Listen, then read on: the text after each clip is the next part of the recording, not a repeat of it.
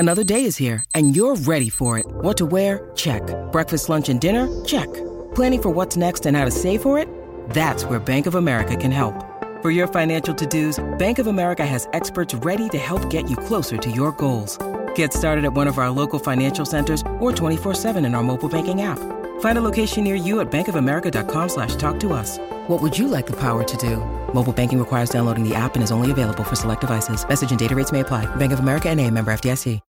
When you need mealtime inspiration, it's worth shopping Kroger, where you'll find over 30,000 mouth-watering choices that excite your inner foodie. And no matter what tasty choice you make, you'll enjoy our everyday low prices, plus extra ways to save, like digital coupons worth over $600 each week. You can also save up to $1 off per gallon at the pump with fuel points. More savings and more inspiring flavors make shopping Kroger worth it every time. Kroger, fresh for everyone. Fuel restrictions apply.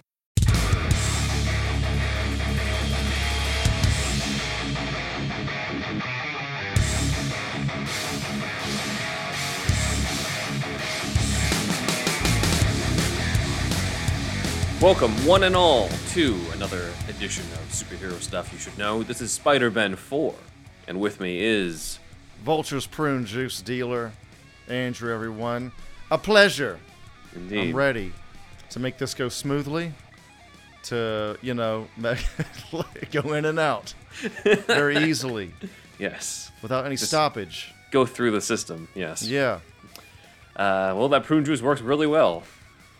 We'll see about that. We'll see. It depends on who's playing him. So, yes. As you can see from the title, we are covering the Unmade Spider-Man 4. We have gotten requests from this in the past, and this is one of those where, unfortunately, there is not a script, or a real script, I should say, that is leaked out there. So this is kind of an overview of everything we have, which is mostly concept art, which is the theme that we've been having for the past 3 weeks. It's almost as if I've been leading up to this for the past my master plan. So let's talk about Spider-Man 4, the Unmade Spider-Man 4, because we kind of know it as like the Spider-Man trilogy, but it was not supposed to just be 3. It was supposed to actually continue on with Tobey Maguire as Peter Parker and with Sam Raimi behind the camera again as the director. And basically one of the things that was the beginning of this was the fact that Raimi was not happy with how Spider-Man 3 turned out. Kind of like what we talked about last week. Right? Mm-hmm. He just felt that he disappointed the fans, and he really wanted to make Spider-Man 4 kind of his redemption. He wanted Spider-Man 4 to actually be the best out of the 4. Okay. So there's a lot of pressure there, as you can imagine. And with a lot of pressure comes multiple screenwriters and screenplays.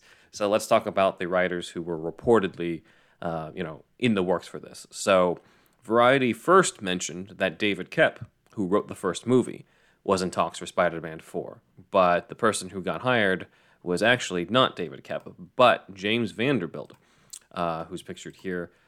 James Vanderbilt is known for having written Zodiac for David Fincher, and he would go on to write The Amazing Spider-Man, which is why you see that poster behind him. Okay. So clearly Sony really liked Vanderbilt. They're just like, hey. The good one. Yeah. Out of those two. So May 2011 was the intended date, and supposedly they had in mind that Vanderbilt would not write just 4, but also 5 and 6. A whole new trilogy. A whole new trilogy? It's just nuts. And again, this is 2011. It's not like, how we sort of know the MCU now of like planning 5 movies in advance type of thing. Like, this is still relatively new at this point in time. But this is what we had. So that was the possibility. But Vanderbilt was not the only one hired. Later on, they hired writer David Lindsay-Abaire. And there are a bunch of fake Spider-Man 4 scripts and treatments out there. One of them is credited to David Lindsay-Abaire to the point where he had to contact a fan site to clarify things, saying, I wouldn't normally respond to an article like this, but things can linger on the internet for years, and basically debunked the fact that the script that was out there was his, saying that I'd like to think they were based on a script that I actually wrote instead of some fan fiction that someone tackled my name onto. But yeah, the script in question is not, in fact, by David Lindsay-Abaire, but he said, for what it's worth, my script was 122 pages and featured Kraven as the villain. So, Man, Kraven... I'm not super into Kraven, are you? No. which is why we don't really give a shit about this upcoming movie that got delayed with Aaron Taylor Johnson. I'll probably see it unless it is under 30 on Rotten Tomatoes, under 30%. But yeah, it's just like I don't care. It's like him and the Shocker and a couple other villains from Spider-Man. I just don't give one fuck about. The best story is Kraven's Last Kill. That's what I've heard. Yeah, and that one can't be like the start of it because like it's basically Kraven's last stand against Spider-Man. So you would like need setup in the first place for them to have that dynamic for Kraven's last stand to even work. I'm to the point now where Kraven's it's just Last like, we even fuck the setup. If that's your best story, no one's got any better ideas. Just jump into it, man. People are going to be a little lost, but at this point, I don't know. I think it's fine. Sorry, it's Kraven's Last Hunt, not Last Stand. I was getting that mixed up with X-Men: The Last Stand, but yeah. But wouldn't that be a cool move though? Is like that if they just base it directly on his best run ever, and they're like, "Fuck it, we're not even going to care if you know the setup or not." I don't know. I think that could be a cool move if they did that. But anyway, this guy has like rhino feet or some shit. Well, you're looking in terms of his boots, or you're looking at the those are his boots. Chair? Well, he's got the boots, chair. and then he's got a chair. Oh yeah, it also has like paw legs. Okay, I was confused there for a moment. All right, okay, I got it. That's his throne. But yeah, Kraven the Hunter was apparently in that script, and that script was also then rewritten later on. So, screenwriter Gary Ross was then brought on. And it's possible that it's his script that then led into what Spider-Man 4 is known for, but then Empire Online reported that Alvin Sargent, who had worked on Spider-Man 2 and 3, was doing polishing on the scripts as well. Sargent would also go on to work on the first Amazing Spider-Man, along with James Vanderbilt. So it's kind of funny how two of the people reported for Spider-Man 4 go on to write the reboot. But it makes sense. So I don't know which script they're basing this off of. It's possible it's the Gary Ross one with rewrites by Alvin Sargent, and maybe like Vanderbilt and David Lindsay Bear would get like a story by credit or something with whatever ideas came in. But that's kind of just the general history of the different screenwriters brought in for this.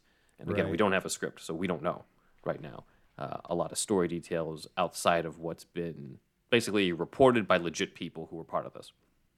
Mm-hmm.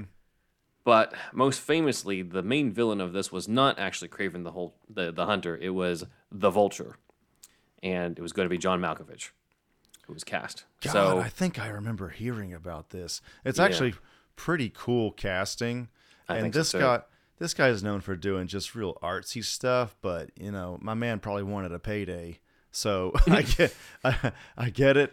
Right. So yeah, this honestly would have been awesome. No offense to Keaton, like he cares, but yeah, fucking sweet casting. Yeah. So this is, and this is a character that Raimi wanted to work with beforehand. The Vulture was part of Spider-Man 3 before being cut. Not like they needed more villains, but they originally wanted Vulture instead of Venom, and Raimi got talked into using Venom. So here, Raimi is making up for that by making the Vulture the main villain for Spider-Man 4. So we've got John Malkovich as the Vulture. I've talked a lot of shit about Spider-Man villains, but I do think this was a good one to do. Mm-hmm. The Vulture caught my imagination when I was a kid from the cartoon. Mm-hmm. He was one of those. I prefer the Vulture over Rhino even. Oh yeah, yeah. He's pretty cool villain. Mm-hmm. No, for sure. So like this was a good choice, and with that we have some small like character details that were given to us by a storyboard artist named Jeffrey Henderson. Henderson was interviewed for the book Great Power: How Spider-Man Conquered Hollywood During the Golden Age of Blockbusters. and during that, he brought up that the Vulture was, quote-unquote, a government contractor who did all manner of dirty jobs on their behalf. He didn't leave anything but bones behind. Okay. So this dude's like some sort of assassin guy or something like that, but it looks like, hey, like, how in Spider-Man, at least like in the original trilogy, even like each one of the villains except for maybe Venom was like, kind of a good guy inside if it weren't for like something else fucking him up. You've got Norman, he's got the alternate personality. Octavia's kind of having a similar thing with the inhibitor chip. Sandman just wants to, protect his daughter. Harry just wants, his friends back, like all those aspects. It looks like Vulture was just going to be flat out fucking evil. Sick. This guy was just going to be bad news. And to the point where he basically it says we'd have seen him beat Spider-Man to the point of near death, making him fiercer than both the Green Goblin and Doc Ock. That's true. He never got like totally to the brink of death in the other movies, did he? Right. Yeah. Maybe close to it towards the end of Spider-Man 3 because he's fighting like two villains and needed Harry's help. But this would have been something else. Okay. So we actually have kind of a look at Malkovich's, or what his Vulture could have looked like. He was not fitted into a costume, as far as I know, but there are sculpts of him as the Vulture done here. Oh, sick. Yeah. So this is cool. This is sculpted by, and you can correct me on the pronunciation of this, Hiroshi Katagiri. Katagiri. Katagiri is pretty much, you said it right. Yeah. So, according to the sculptor here, the idea, especially for this first image, is that when Spider-Man sees Vulture, he just sees a guy in a coat. And as he goes closer, the coat starts to move. And he realizes that they're actually mechanical wings.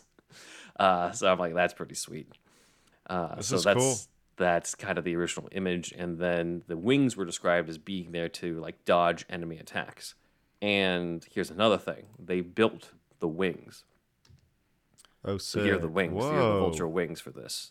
What shop is this? Does it say? Let me take a look at what Dan sent to me on this one. If anybody knows out there. While you do that, I'll talk about the previous picture. So inside baseball on that, they normally wouldn't like sculpt this whole thing. I think what this looks like to me, like with the body and everything all at once, this is definitely like concept design made 3D just to kind of wrap their head around it.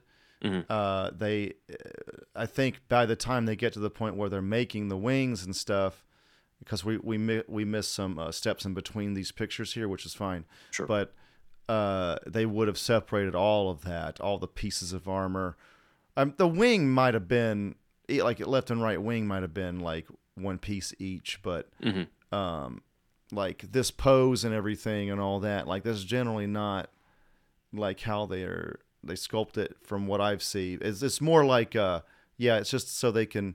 It's like concept art. This is a concept art run. This is like an early stage. Like. Yeah, they want to see what this looks like 3D, which is really cool that they did that. I didn't know, dude. I had seen some of the stuff from the other episodes that we did on 1 through 3. I have never seen this. This is really cool. Yeah, and I anticipate this will probably be our most popular out of the 4 episodes, just given the unmade nature of this.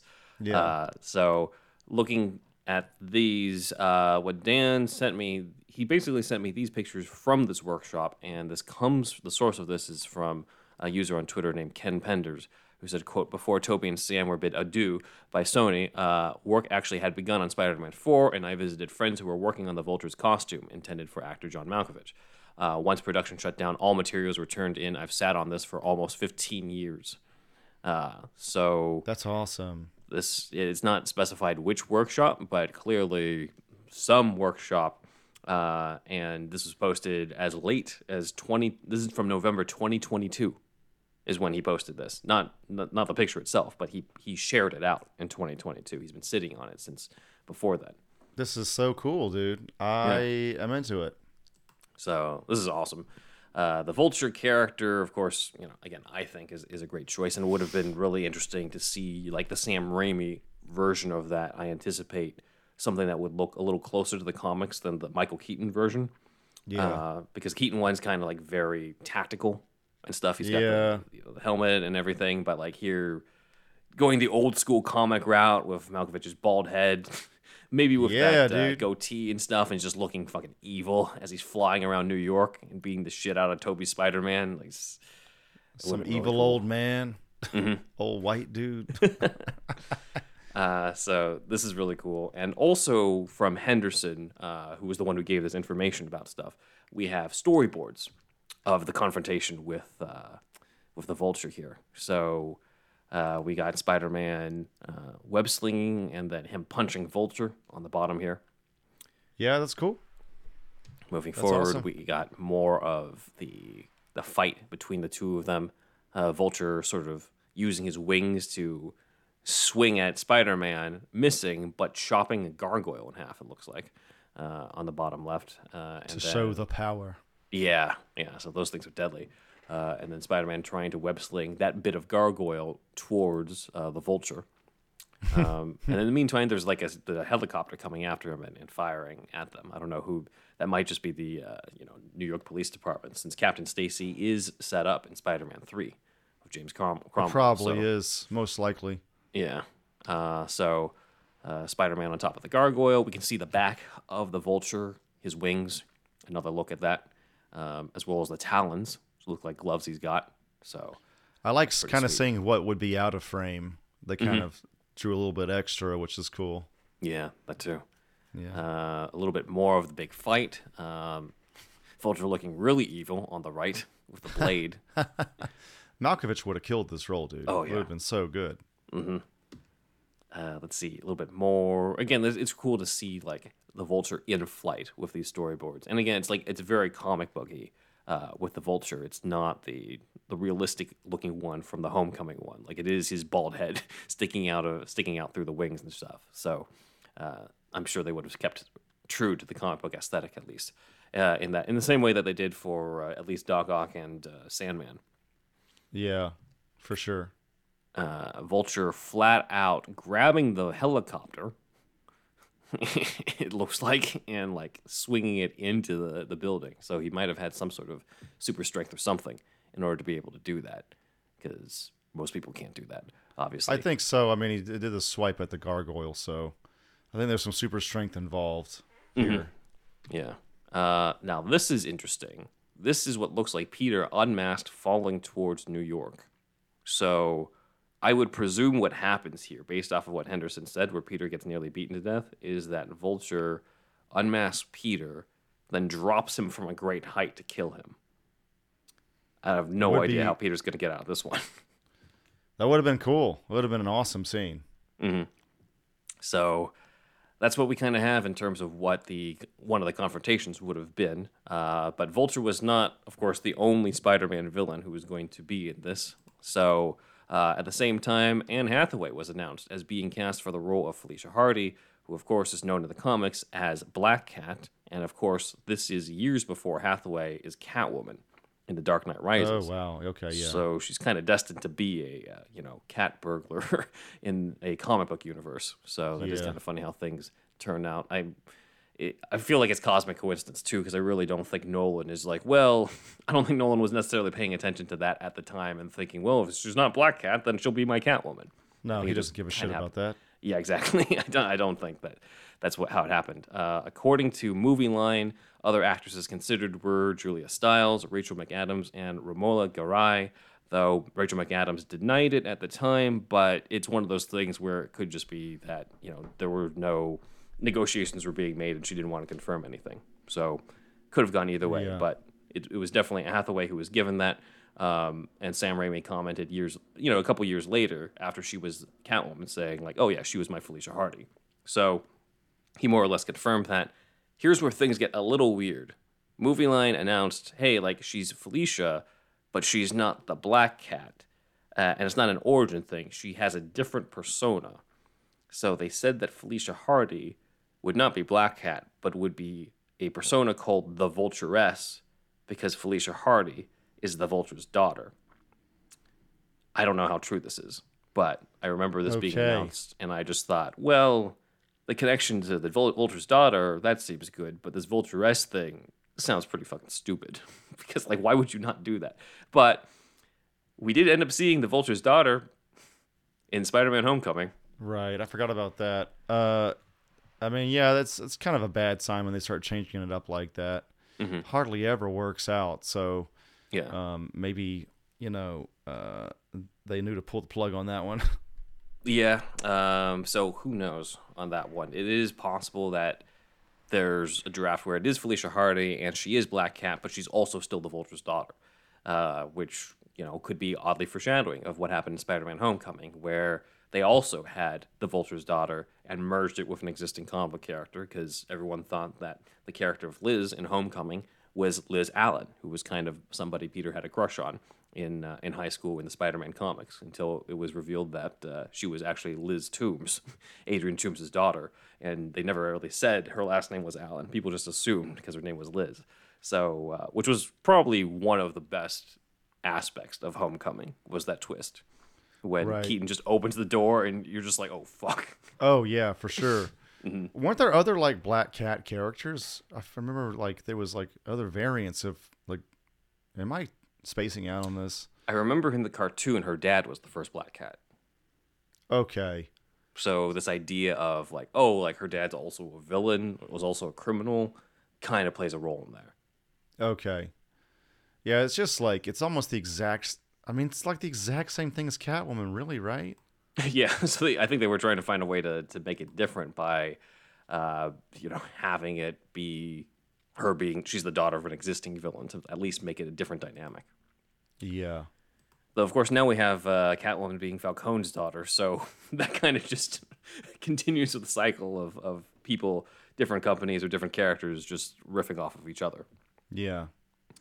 So years later, there are interviews of Sam Raimi where he comments on casting Hathaway as Felicia Hardy, and he never actually says or refers to Hathaway playing Black Cat. He only refers to her as Felicia. So to me, kind of jury's still out on whether or not the Vulturess thing was true, but most likely, given how Raimi is for the most part on the comic book stuff, it was probably her as Black Cat, and the Vulturess stuff was bullshit. But let us know if we're wrong, if anyone out there happens to know. But it's kind of unless they thought it was way too similar to Catwoman, and he was like, "Yeah, well, maybe we change her." I mean, maybe. Yeah. It's just with Black Cat, there's an obvious sexual element to it, and I don't really see that carrying over to a character called the Vulturess. That is true. Not as hot. Like, she gonna be bald too? Yeah, I know. Like, they shave her head like it's fucking Les Miserables, and they have her in the wings. And I'm like, I don't know. That's just not. This is not going to work. There's also the factor that Felicia Hardy is a love interest. You know, Black Cat is a love interest for Spider-Man, just like Catwoman is for Batman. And Peter is pretty solidly in a relationship with Mary Jane. It's been kind of the backbone of the previous three movies. Henderson did hint that MJ was, kind of out of the picture in Peter's life at some point in the movie. So it could be a thing where, like, they broke up after the events of Spider-Man 3, and, Felicia is kind of like an alternative love interest, but that doesn't necessarily mean that MJ is completely out of the movie itself, just that they're not in a relationship at a certain point, at least in the beginning of the movie. Who knows? Right.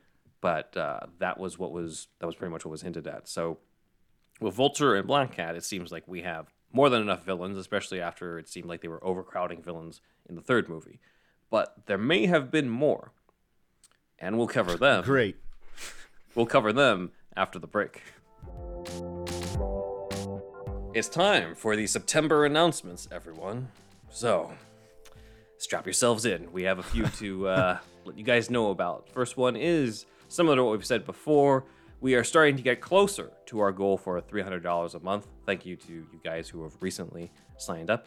But we're not quite there yet. So, once again, join the Patreon, help us out, help us reach that goal of $300 per month. Once we reach that goal, we will celebrate on the main show by covering Superman Lives. I don't know how many drafts, but we'll see. But I'll try to do my best on that one. But that is the main part for that. Don't you want to see us cover Cage's red Speedos for 7 hours or more? If we get to 400, maybe we try to get a replica suit and put Andrew in it. But we haven't really discussed that internally. That would be like not with just the Speedos, but with the full suit. I've thought about doing that because actually, you know what? Yeah, you got the hair for it. If we get up to 500 a month, there we go. I'll get the suit. And we'll do a photo shoot. How Surely about there's that? somebody on Etsy. Yeah, somebody on Etsy who can like recreate this one. 500 a month, that's the goal, but the first is the 300 a month to do the coverage of the Unmade movies. Yes, for sure. So moving on to Metal Force. Okay, everybody. So the campaign is ongoing as of this recording, and we need your help. We have crossed our initial goal of $2,000, which is great, but actually our full goal is $100,000. So this is because it's a feature. It's a live action feature. Some people have been confused by the art. After I did it, they think it's animation. So let me make that clear. This is a live action feature that is to be funded via Kickstarter, and it's basically R-rated Power Rangers meets Stranger Things. The elements of those, basically. It's not a fan film in any sense, and it's not directly. It's got those influences of those elements from those shows in its DNA. Let's put it that way, okay? So let me just spell that out for everybody. But yeah, if you want to go to kickstarter.com/projects/metalforce/metalforce, that's 2 Metal Forces, you'll get right to our page. The link is right there in the video. And just trying to campaign this month and bring it on up. So that would be great. Please help support indie filmmaking. Hollywood has fucked us. Indie horror, indie tokusatsu, indie sci-fi, and a little bit of indie comedy. Indie filmmaking, everybody. So if you could, that'd be great. We're coming after Bat in the Sun. So, and Machinima too. So that's it. Yeah, and also metalforce.ninja. The Kickstarter link is on that page as well if you want, but the direct link to Kickstarter is right here. So yeah, let's bring it on up. And thanks to everybody. I've seen some of the people from the podcast have already donated. So that's awesome. And if we could just bring it up even more, that would be great. So that's it for Metal Force. Sweet. All right. Other thing is, our friends at Nuverse Creative have released the audio drama version of the Batman '89 comic, adapted and narrated by yours truly. So this is a full cast audio dramatization of the Batman '89 comic, written by Sam Hamm and art by Joe Quinones, that I adapted and I narrated it myself. But keep in mind, because people have been wondering about this, it is not a direct transcript of the comic. It stays faithful to the core story, but I've added a few things, combined a few scenes, made a few changes to adapt it to the fact that this is a, fan-made audio drama setting. So there are some Easter eggs that are not in the comic, but I put in the audio narration because it was appropriate for audio. And it wouldn't have necessarily been as appropriate in a comic. So let me know if you catch them, either in the comment section here or in the comment section on YouTube. Part 1 has already been released, and as of this recording, Part 2 may be released by the time this gets out. I'll have to find out, but that's what's up when it comes to the audio drama stuff, and of course, there will be a couple more on the way that I adapt, maybe not necessarily narrate, but I adapted, and you'll just have to find out when we announce those. Tell them how long it is, Ben. Each one is about 20 minutes. Okay, so you guys can do it on your commute very easily. Yes. There you go. Yep. So thank you for that, and thank you to anybody else who has already listened and left comments on that. Lastly, our charity for this month is a big one personally for me because September is Blood Cancer Awareness Month. For those who don't know, I'm a survivor of Hodgkin's lymphoma, and so this is a cause obviously personal to me. If I did not survive the cancer, I would not be on this show. So you can donate anything that you can to the Leukemia and Lymphoma Society at www.lls.org.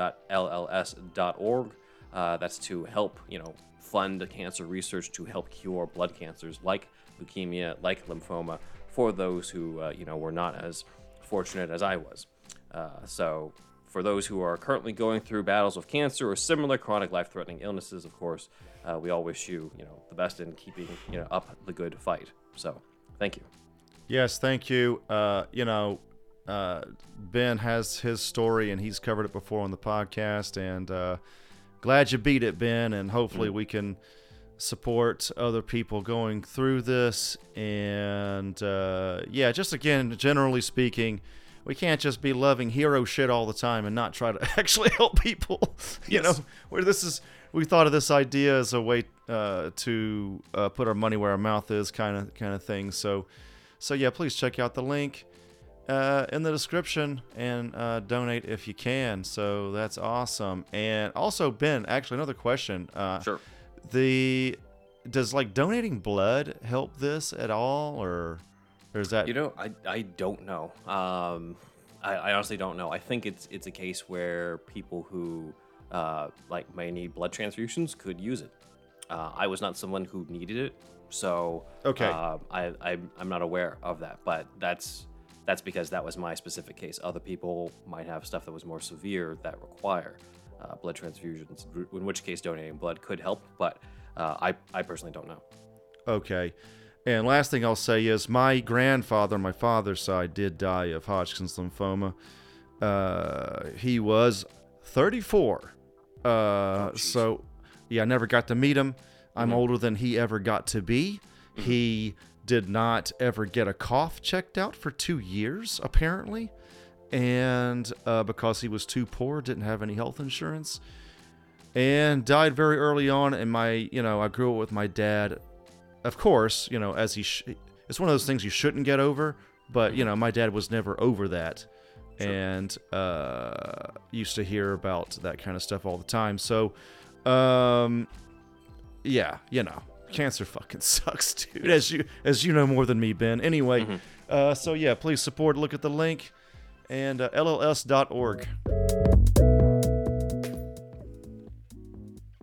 Just wanted to announce that I have a new podcast called Gaming Gaiden. It's about Japanese to English translation. In this first season, it will be 10 episodes each season. If you saw the ranking, every Superman video game two-parter we did here on Superhero Stuff You Should Know, you have seen Mike before.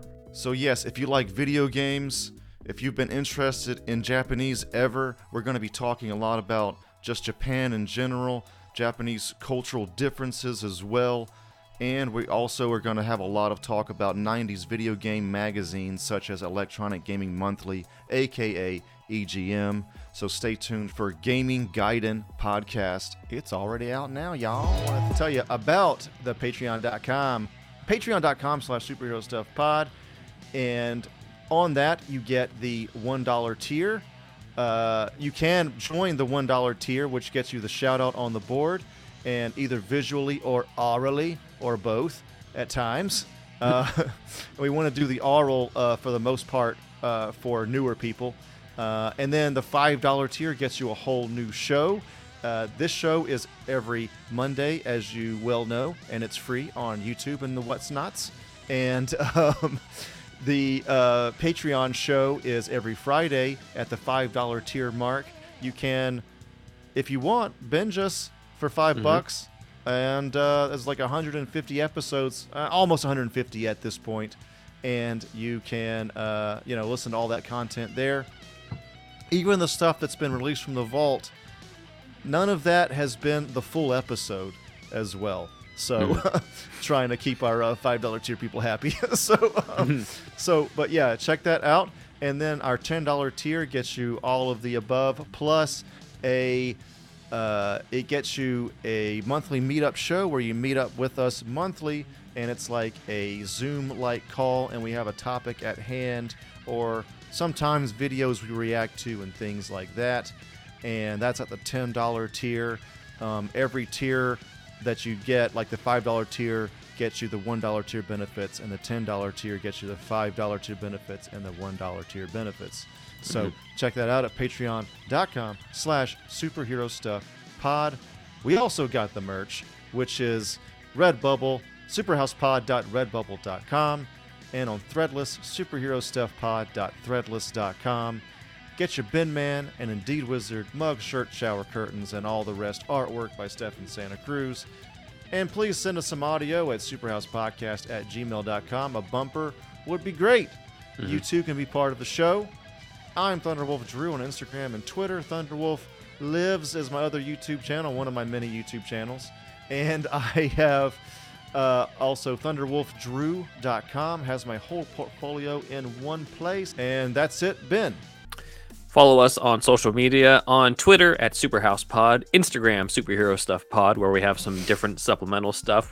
I've even analyzed the martial arts stance that the Keaton ornament from The Flash is in, so you can check that out on our Instagram, Superhero Stuff Pod. TikTok, Superhero Stuff Pod. Vero, Superhero Stuff Pod. My website is benwanwriter.com, where you can read a whole bunch of spec scripts, including Gotham, Vampire, Elementary, The Death of Sherlock Holmes, and Curb Your Enthusiasm, Disneyland. If you're fans of any of those shows, check them out and let us know what you think. My YouTube channel is in the description below, including Doctor Who, The Ronin of Time, an audio drama I write, edit, and narrate with the 8th Doctor meeting Miyamoto Musashi. My personal Instagram is benwanwriter. If you like cats, my son, Alfie, my cat, is at Alfie Pennyworth Cat. And if you have an Alfie yourself, then you can get the Whisker Box, the only cat box with a crazy cat lady and gent. And you can even check out another page on that website, superherostuffpod.com/show notes. That includes various show notes for each of our episodes, links to the scripts that we review if they're available online, Amazon links to the stuff we've been talking about, including, Brian Levant's book that he plugged for us, My Life and Toys. So check that out at superherostuffpod.com/show notes. Lord have mercy, y'all. Do you like hounds? Do you enjoy pooches? Do you find yourself enjoying time spent with that of canines? Talking about dogs, y'all. As you might have heard, Superhero Stuff You Should Know has now teamed up with BarkBox. For every month, you get a box for your special canine. Pooches. Or hounds. That's right. One free extra month if you go to barkbox.com/superherostuffpod. Follow the link and you'll get a free extra month valued at $35 and valid for all multi-length plans. So get the BarkBox for your hound, for your pooch, for your canine. Your doggo will thank you. Why do you smell like shit? We're back for I was about to say September. For Spider-Man 4. We are back in September, but Spider-Man 4. Still kicking it, y'all. So we're going to cover what I hinted at before the break, which is that there could have been other villains who showed up in this, but not quite in like a Spider-Man 3 overcrowded way. How many villains they got? So this is coming from Henderson, who did the storyboards on this, saying, quote, "We were going to open the movie with this montage of all the villains we knew that Sam would never be able to use in Spider-Man movies. Because Peter, now that MJ has gone," there's that hint, "he has finally made peace and he loves being Spider-Man. He's actually enjoying it." So, first off, that's kind of a cool aspect, right? Because if you think back to how much Tobey had to go through, a lot of the times it seemed like being Spider-Man kind of sucked. So to actually see him have fun with himself is cool. But the other idea was something that is popular, I think, in a lot of fan circles for, like, what do you do with these, like, C and D list villains? Because they're not really, like, not interesting enough for them to be the main villain in these movies. So the idea was, like, to do a James Bond type of thing and have them be the opening villains, or have, like, little small roles. So it sounds like that's what they had in mind. One of those may have been Electro. So what we have here comes from Kelly Yates, and it says Spider-Man 4 movie designs on the bottom right. Whoa. So it says Electro is all energy. It says a conductor spine/skeleton helps contain Electro's energy in one place. Costume is a modernized electric lineman worksuit, and he can fire electricity from his hands, of course. Some of this also kind of looks to me a little bit like it could be for an action figure, but... Yeah, it's pretty cartoony. Yeah. I gotta say, Electro, strangely better than the Shocker. I really just don't like the Shocker. Well, this may have been a little redundant, because Henderson did mention the Shocker as being someone else who showed up. Maybe it's one where it's the Shocker and Electro, and they criticize each other for stealing each other's games or something. I do electricity too. I don't know what it is, man. I'm not a huge fan of that guy. Drawing him must be hell too, with the cross stitching or whatever. Yeah. So yeah, drawing is fucking sucks, I'm sure. So the Shocker was mentioned. Henderson also mentioned Stiltman, who's on the left. He's a guy. Giant stilts. I don't know, man. You know what? Marvel needs to do a Brave and the Bold thing with all their stupid villains, and do like a 60s revival thing like they did with Batman on DC. Yeah. Mm-hmm. That would be kind of an awesome idea. That would be, yeah. Super silly Disney Plus content. Come on, dude. So, Stiltman, Shocker, and then Henderson also mentioned Mysterio, And there's storyboards of Spider-Man bringing Mysterio in. You can see Mysterio's potbelly on the top I top forgot right. he was kind of fat. Yeah. And then, I mean, I guess it's been colored now by Jake Gyllenhaal, who's obviously, In shape. seen him lately in Roadhouse, the upcoming Roadhouse remake. What? But even before I didn't even know that was movie was being made. What? they're doing a Roadhouse remake, but it's like he's a UFC fighter. Full disclosure, what it is. dude. I've never seen Roadhouse, bro. I mean, I haven't seen it either. So Internet, come after us if you will. If you will. I don't know. I missed that one. I give you another one, Internet. I've never seen The Warriors. So there it is. I haven't either. So there it is. Come everyone. after us. Yeah. So Mysterio is unmasked as Quentin Beck, and it looks like it was supposed to be Bruce Campbell as Mysterio, continuing the tradition of Campbell's cameos. Not bad. That's cool. I took a shit on Holland Spider 2, but I did like Mysterio. I like Gyllenhaal as him. Mm-hmm. And the ending was cool. The ending was kind of cool in that movie. I thought Mysterio was another one that caught my imagination as a kid. Yeah. From, again, the cartoon. Most, like 99% of Spider-Man for me, an elder millennial, like my introduction was that Spider-Man cartoon. Yeah. Like all that shit. I've never gone back and rewatched it. I probably should. But I've yeah, watched parts of it, yeah. Mysterio was cool. We always thought it was cool, even though it had a big bowl for a head. But that made him kind of cool. It's like it's a, what do you call it? Like the magician's crystal ball, but as a head. Yeah. So that's kind of cool, and I'm glad they finally made that movie. So yeah. Yeah. So Campbell being in this role has kind of brought into question whether or not it was going to be a thing where, like, it's been Mysterio this whole time, because Campbell plays 3 different characters in the previous movies. He's the guy who gives him the Spider-Man name in the first one. He's the quote-unquote snooty usher who doesn't let Peter go to the theater when MJ's play is going on, and he's the maitre d', the French maitre d', the night that Peter's trying to propose to MJ. So I think there's a theory that it was like Quentin Beck fucking with him the whole time, but then I'm like, well, that doesn't really explain how he would know that was Peter and how he was around doing that before Peter was even Spider-Man. So I don't know. I think it's easier to just be like, oh, this is just Bruce Campbell's cameo for this movie. And he's playing different characters in each one, and you just accept this because this is everything has to be canon, and if somebody is recast, does this mean that there's a variant in another multiverse? Like, no, it's just fucking Hollywood, and actors like to be cast across different roles, different movies. That's all it is, man. People overthink this stuff, especially with the multiverse now. Yeah. In some ways, they kind of ruined certain aspects, I think.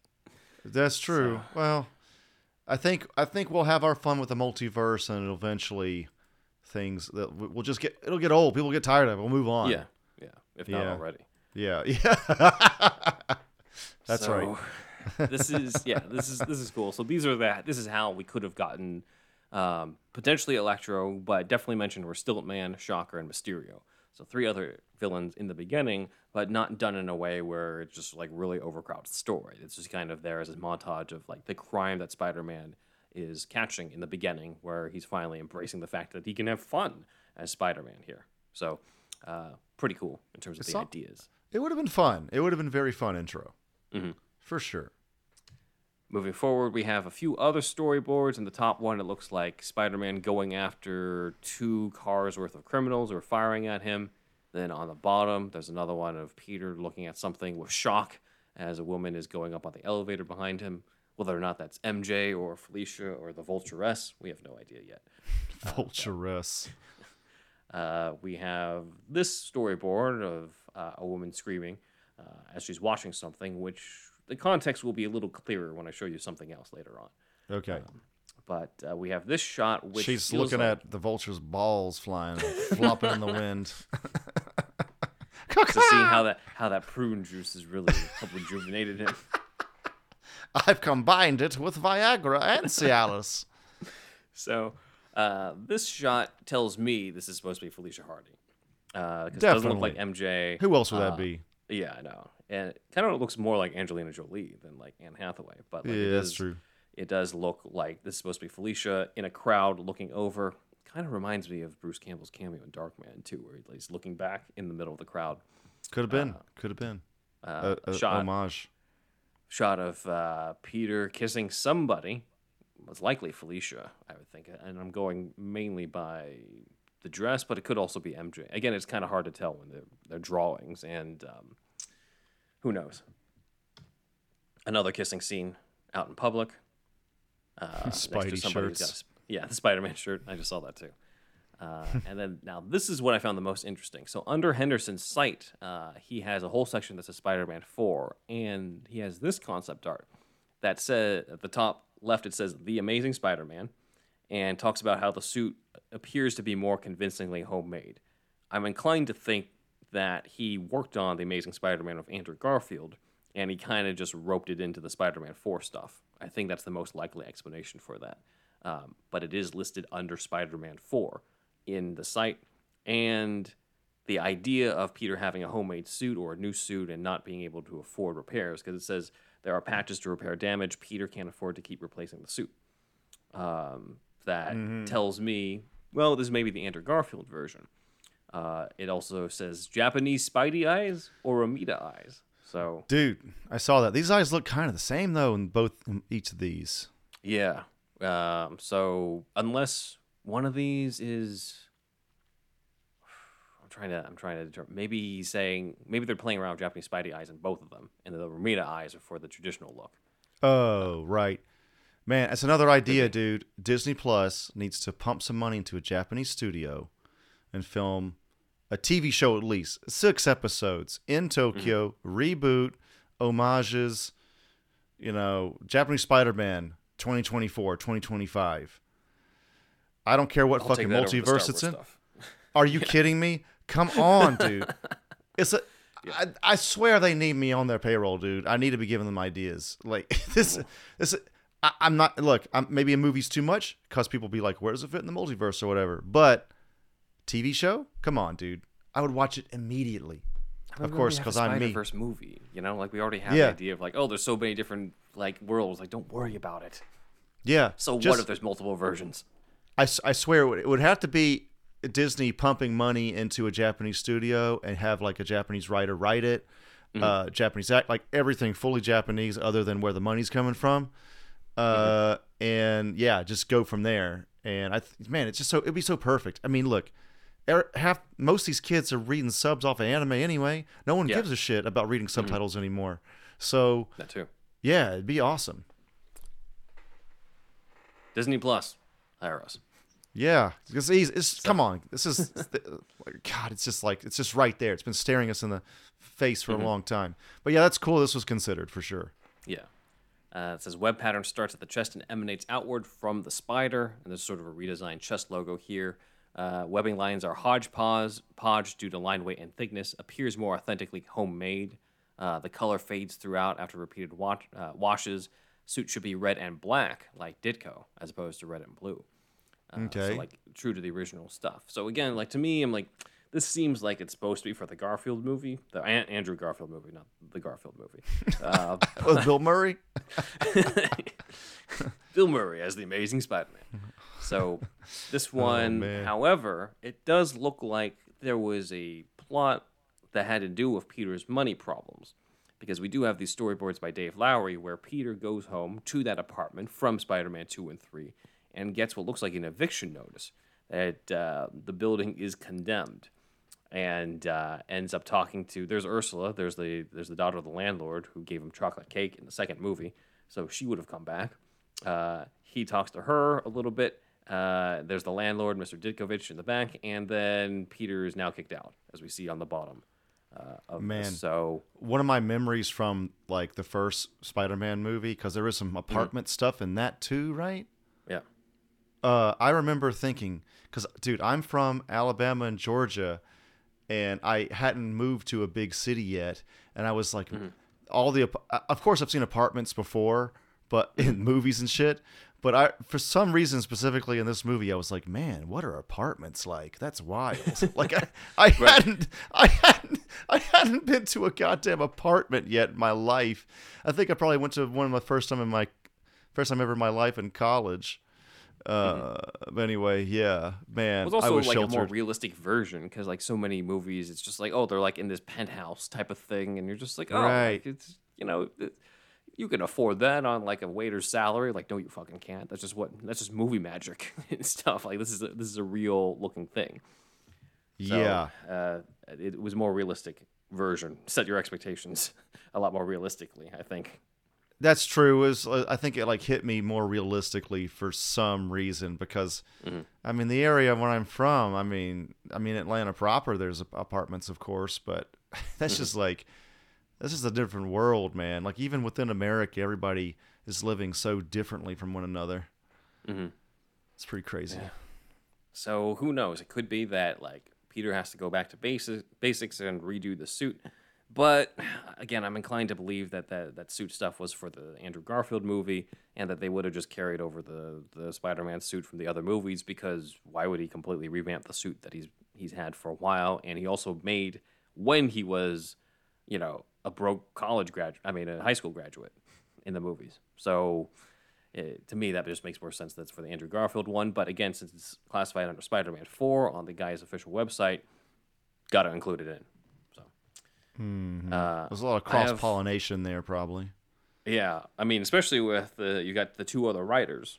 You've got James Yeah. Vanderbilt and Alvin Sargent, and given what we've seen too, with especially with the Greg Berlanti Flash thing, I'm like, I wouldn't be surprised if some of the ideas from these scripts somehow made it a little more into the Amazing Spider-Man movies.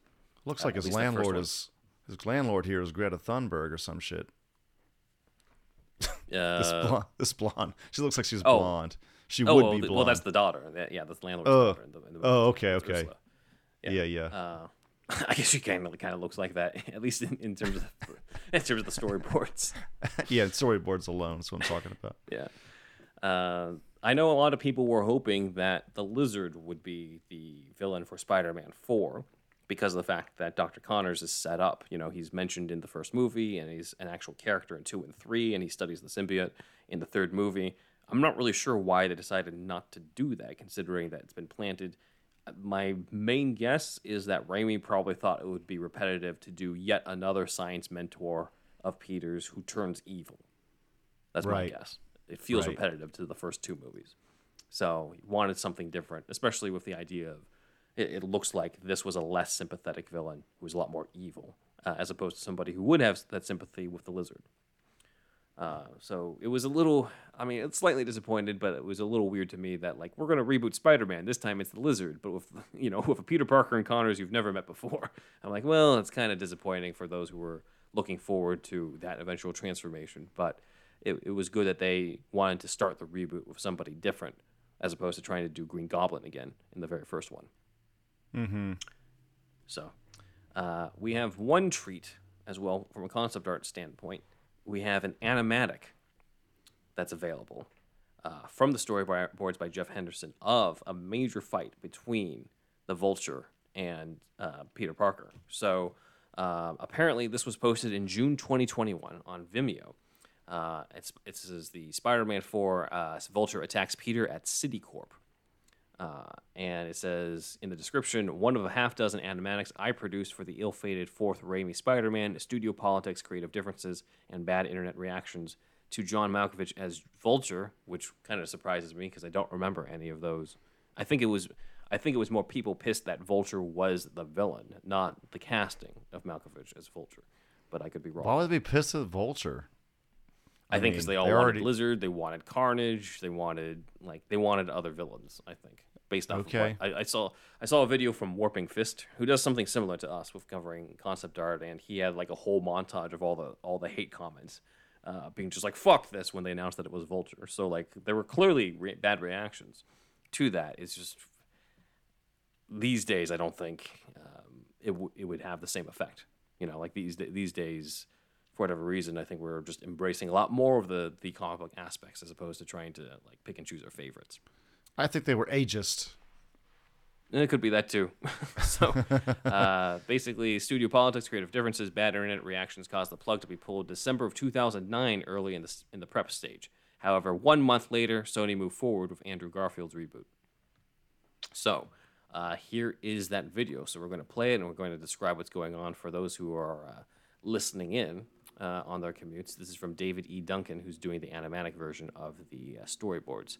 So we got Spider-Man landing. He's looking around, looking for Vulture, who swings in and grabs him by the throat as they fly off the building over here. As we can see, this would have been really sweet with Malkovich. Look at those eyes. Yeah, that's cool. Stroking it. Then he drops him. Spidey has to use his webs as like a parachute in order to like not die. Yeah. In order to not die, because he's got nothing to swing onto. And it still makes it suck because he lands with shattering glass with people below that skylight. And he's trying to pick himself up as the Vulture's flying and is going to pick him off again, by using his wings, slashing into him. So Peter's already fucked up here. He's got broken glass on his shoulders. Vulture is still thriving and flying around. The prune juice is kicking in. Spider-Man's trying to web shoot on Vulture, but ends up getting clawed by Vulture, who rips part of Peter's mask off here. Peter turns around. Nobody there. No Vulture. He's still searching, trying to find it. It's interesting because, like, the Spidey sense you would think would help him out here, but maybe it's a thing where he's too fast. So Vulture grabs him again, just like dragging him through the glass at this point. Again, this is probably the part about him nearly killing Spider-Man here. Vulture's yelling at his face, is beating him nearly to death. He just looks fucking crazy at this point. He's got a huge blade that he's using, and he's barely missing Peter's head at this point. Ends up stabbing him through the shoulder right here, and then with glee, he removes Peter's mask, figuring out his identity, and his facial expression changes to shock. So it could be that he already knows Peter as Adrian Toomes, or it could be that he's just shocked that this is just a kid. But then he smiles with glee because it doesn't matter, and he's still going to kill this guy, and he puts his fist through the wound and primes his blade ready. This is apparently Felicia Hardy, maybe, who's yelling on the side through the window, or it could be MJ who's yelling at it, or whatever the case is. Peter kicks Adrian Toomes off him. Vulture falls and ends up getting stabbed by his own wing through the side. He sees the blood and is panicking, and he rolls himself off of the building to the dismay of what I'm guessing is Felicia watching this happening, because otherwise why would they show that shot of MJ caring about Vulture flying? So she's got her hands over her mouth as she sees him fall, but the wings save him. He's flying, but he's still wounded from being stabbed by his own wings, and he flies off into the night, hoping for another day, but starts crashing into the buildings due to his injuries. And Spider-Man, in the meantime, is really fucked up at this point, and is trying to... I'm not sure what's going on here. It's like he shot something out of his webbing that went down. Maybe it was his way to try to save Vulture, but he's way too late. And meanwhile, Vulture flies off into the night, but then it looks like crashes into the water. So it could be that he succumbs to his wounds, and Felicia is then set up as Black Cat for revenge, or it could be that he just heals his wounds and fights him in another fight. I don't know. But that's a pretty fucking hardcore fight between the two of them. You've got both of them pretty messed up. That was a really cool storyboard. Yeah. Mm-hmm. That's very, like, you could really... Too. Yeah, you could really tell what was going on. Like, It was very easy to follow. So, that was awesome. No, I was surprised, too, of how good it was. Not because I had no faith, but I just thought, it's probably just a sequence of them fighting in midair and then for like a minute, and that's it. I didn't realize like it was going to go that hard, both in the story and of the violence. Yeah. So, but yeah, thanks, Dan, for finding that, because that's not something that I had known about on my own. This is one of my first times seeing that all the way through. That was awesome. So, that's pretty cool. So the big question is, why did this not get made? How come there was no Spider-Man 4? So Raimi commented on this in a later interview, stating that, hold on, let me pull it up. So basically stating that it was really the most amicable and undramatic of breakups, but it was simply that we had a deadline and I couldn't get the story to work on a level that I wanted it to work. I was very unhappy with Spider-Man 3, and I wanted Spider-Man 4 to end on a very high note, the best Spider-Man of them all, but I couldn't get the script together in time due to my own failings. And I'm guessing he was also unhappy with the 4 or 5 different scripts that were coming in at this Yeah, point. yeah. I said to Sony, I don't want to make a movie that is less than great, so I think we shouldn't make this picture. Go ahead with your reboot, which you've been planning anyway. So that's kind of how it ended up. And, it's a similar attitude that I have towards Ben Affleck's The Batman, where I'm just like, if the guy's heart wasn't in it and didn't think the script was there, then maybe it's a good thing he walked away. Because, like, how often does that happen? It feels like the opposite happens way too much, where they're just like, yeah, we got to make the studio deadline, and let's just throw some shit against the wall. I mean, he's got enough money at this point, too. Yeah. Plus, it's weird to have 4. I mean, I know they wanted, like, 6, but it's just the trilogy is such a common thing outside of universes, cinematic universes. But yeah, it's cool. It's interesting how open he was about the third one. That's pretty cool. Yeah. So it's a shame, and maybe at some point the scripts will be released and we'll see like what they actually had in mind. But until then, this is the most that we can say or really evaluate based off of that. That said, there was one other element, which is that there was a video game in the works. Oh, sick. For Spider-Man 4. For the 4th one. For the 4th movie. And would have had Vulture in it as well. And apparently people have played this. I looked it up online. There are YouTube videos saying, I played the canceled Spider-Man 4 game. So that's something we'll just have to do for a Patreon preview. Oh, man. I don't have any information on that yet. I found out about that like minutes before we started recording. I'm like, well, I know what we're covering when we do the preview stuff. Yeah, that's cool. Wow, I did not know that at all. Yeah, I just found out about that, so I have no information on that other than the fact that it exists. There's a lot, maybe this should be an episode eventually, but there's a lot of canceled video games in the comic book world. Like I think there was a canceled Flash one. There was a canceled Lobo one that we're talking in the 90s, but it was like 99% made. You can find copies online. Yeah, like there's a whole bunch of that. So maybe that's a future topic. Yeah, maybe. So let us know, guys, if you have anything else that we might have missed when it came to the Spider-Man 4 stuff. But any final thoughts on what you've seen? Very cool. I didn't expect it to be quite this cool, actually. I don't know why. I guess because it was unmade. I thought it was going to be... I don't know. I don't know what my expectations were going into this, but... and a lot of it... Well, actually, yeah, all of it I had never seen before.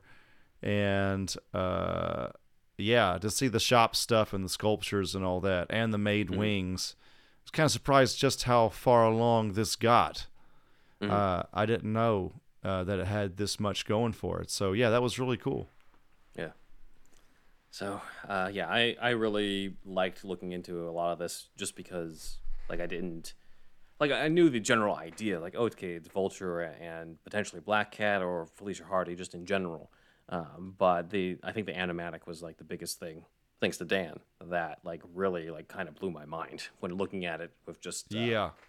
what that could have been. Just the idea of Malkovich and Tobey Maguire doing that scene together. With Hathaway, like, screaming in the background, I guess. It just seems like there's something epic about that. Right. Yeah, it was cool. So, very cool. Until then, that is superhero stuff you should know. Big thanks to Dan for gathering the visuals, as well as that video, which we hadn't seen before. This, so that's pretty awesome. Sparkageddon 3186 has a comment saying, I don't know if you all got word, but Arlene Sorkin, the original and the greatest Harley Quinn, passed over the weekend, a major loss among WWE superstar Bray Wyatt. So I thought I would take some time to acknowledge this because, we've had, unfortunately, a lot of losses in the, Batman superhero community and pantheon over the last few years, especially, Kevin Conroy, for example, Neil Adams, who both Andrew and I kind of had our individual meetings with, but we didn't really have a set, we didn't have a relationship or we didn't know him outside of those chance encounters. I knew Arlene Sorkin for about a year or so I wanted to comment on this. She was, probably one of the sweetest I've ever met. I was working in an internship at a production company, and I've been asked to do these odd errands every now and then, and it was sometimes with people who I had heard of, but like it didn't really excite me to like just go over to the house and like drop something off. So it's just like whatever. But when I was told, "Oh, you're going to go to Arlene Sorkin's house," that was like the most exciting thing for me because I knew who this was. So I get there, I buzz in, and I hear a voice that sounds very much like Harley come through, and I don't know if it was just cosmic coincidence or something, but for whatever reason, the buzz didn't work to allow me to get in. So she had to come out herself. Nice. In order to do this, which works for me. So I hand over what I'm supposed to deliver, but I also told her, hey, like just so you know, I don't want to leave without saying this, but like I grew up on Batman the Animated Series. I'm a huge fan of you as Harley Quinn, and she like immediately hugged me and said like, oh my God, you're my favorite person. She said, and she asked me to come in at this point, which I'm like, okay, like because I just thought I would drop it off, I would give her the compliment. I would take off, and then that would be it, because like you don't want to like overstay your welcome. I'm just an intern at this point. But she took the time to have me come in into the kitchen and talk a little bit about this, and I brought up because at the time, I was mainly doing some on and off stuff for Batman Online, and I was like, I'd love to interview you more about the Harley Quinn experience. She said sure, and kind of gave me her assistant's contact info, which could have been just her blowing me off, but it wasn't because we set up the interview and we did it over the phone. The article for that is still online. I don't know if I still have the recording of the interview that we had, but I came over a second time. I think because I had asked her to autograph a few things. So one of them was the Mad Love comic, which I have here. And I brought over that and a couple other things for friends for her to sign. And we have this here in the visuals, but this is what she wrote. She said, "To my friend Ben, best of everything, love and kisses, Arlene Sorkin, Harley," in quotes, and then it says, "P.S. Hi Toots." And then below that is Paul Dini's signature from like a separate time. But like she signed that for me. I still had it. I was a little afraid that I didn't still have it anymore because like sometimes I drop this off at my parents' house in terms of different Batman memorabilia, but I do still have it. And once again, like I was by her place because I was on the way to a pitch fest. So for those who don't know, writers go to these pitch fests. We pitch different projects to different people. It's kind of like speed dating and stuff. And I was telling her like what was up with that. And her husband was Chris Lloyd, not Christopher Lloyd, Doc Brown, but Chris Lloyd, who did Modern Family. He was one of the writers on Modern Family, one of the guys who was running that. So I knew she was aware of the fact that I wanted to be a writer. And again, she could have just signed the stuff, said goodbye, but she said, pitch it to me. She wanted to know what my pitch was, so I did the pitch with her. She gave some feedback, but mainly, like, she didn't really give me many constructive criticism type of things so much as she hyped me up and made me feel good about going in. And, I wish that I could have gotten her on the show, but, and I believe the information is out there, so it's okay. But by the time that you and I were, like, doing this regularly, Andrew, for the podcast, she was just not well enough. Voice-wise, which is probably why at a certain point she was replaced by Tara Strong for Harley Quinn. She just wasn't well enough to do that. So like her being able to speak on a podcast like this just wasn't going to happen, unfortunately, from what I had heard. Not directly from them, but just from people around that. So when I got the news and the report of lung cancer, unfortunately, things added up and it made sense. So yeah, I didn't know her like that well, but I knew her well enough from our interactions that, this was someone who was beloved, who really wanted to give back, who was really generous. And, it's a darker world without her. So thank you, Arlene. And I thought I would have that tribute for the main show for everyone to know. Okay. Yeah, rest in peace. I never met her. I have no story as cool as Ben's. So yeah, rest in peace. Yeah, it's terrible loss. All right, moving on to Nate is the name. This comment is for is a change of tone. But Nate commented on the Spider-Man 3 one, said, I heard the reason why they chose not to do this black suit for Spidey, which was all like shiny and stuff, was because the material made it look like it came from a porno. Okay. So, thanks, Nate. That's pretty funny. Let us know if there's any information as well to verify that, but I thought that was funny. And then this one's for you, Andrew. CKC5947. Oh, man. I saw this one. Go ahead. Sorry. You saw this one. Yeah. So, do the Turtles go on a shoplifting spree at the beginning of this movie? They seem to steal a lot of stuff from various seemingly innocent shopkeepers, and I didn't notice them leaving any money. Maybe I missed it. In the next scene, they're climbing up a building with their loot against the background, showing a giant screen that professes crime spree hits New York, or words to that effect. I wonder if the irony was lost on the creators.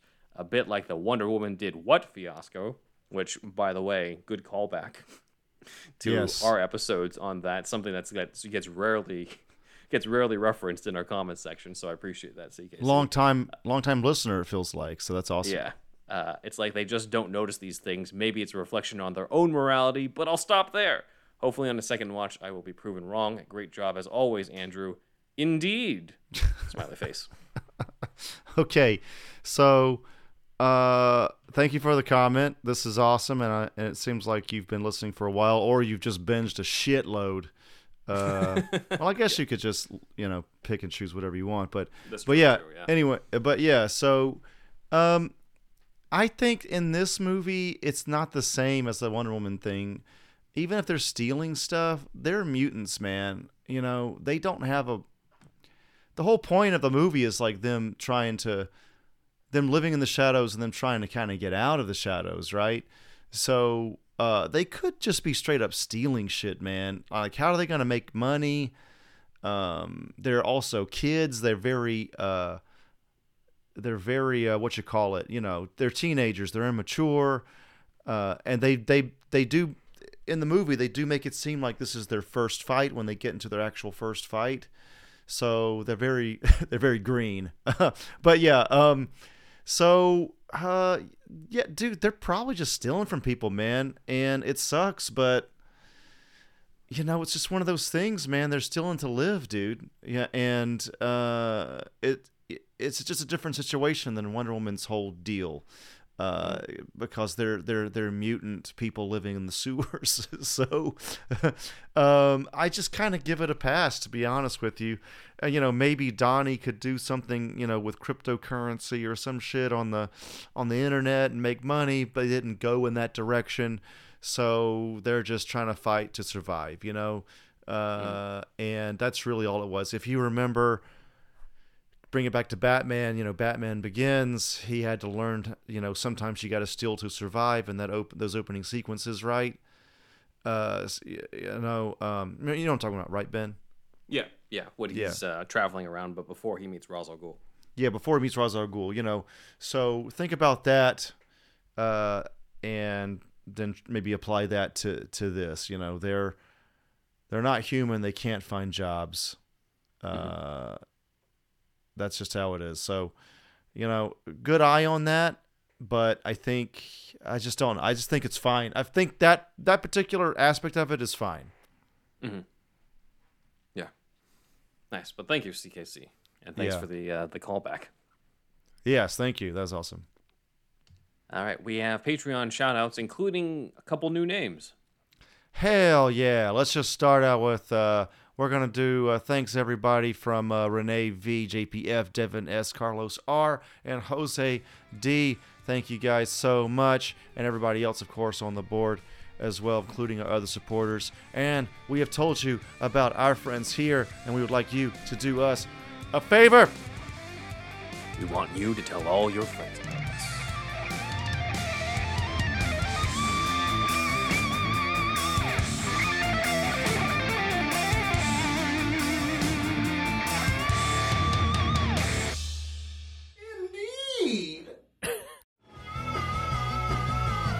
You're listening to the Geekscape Network.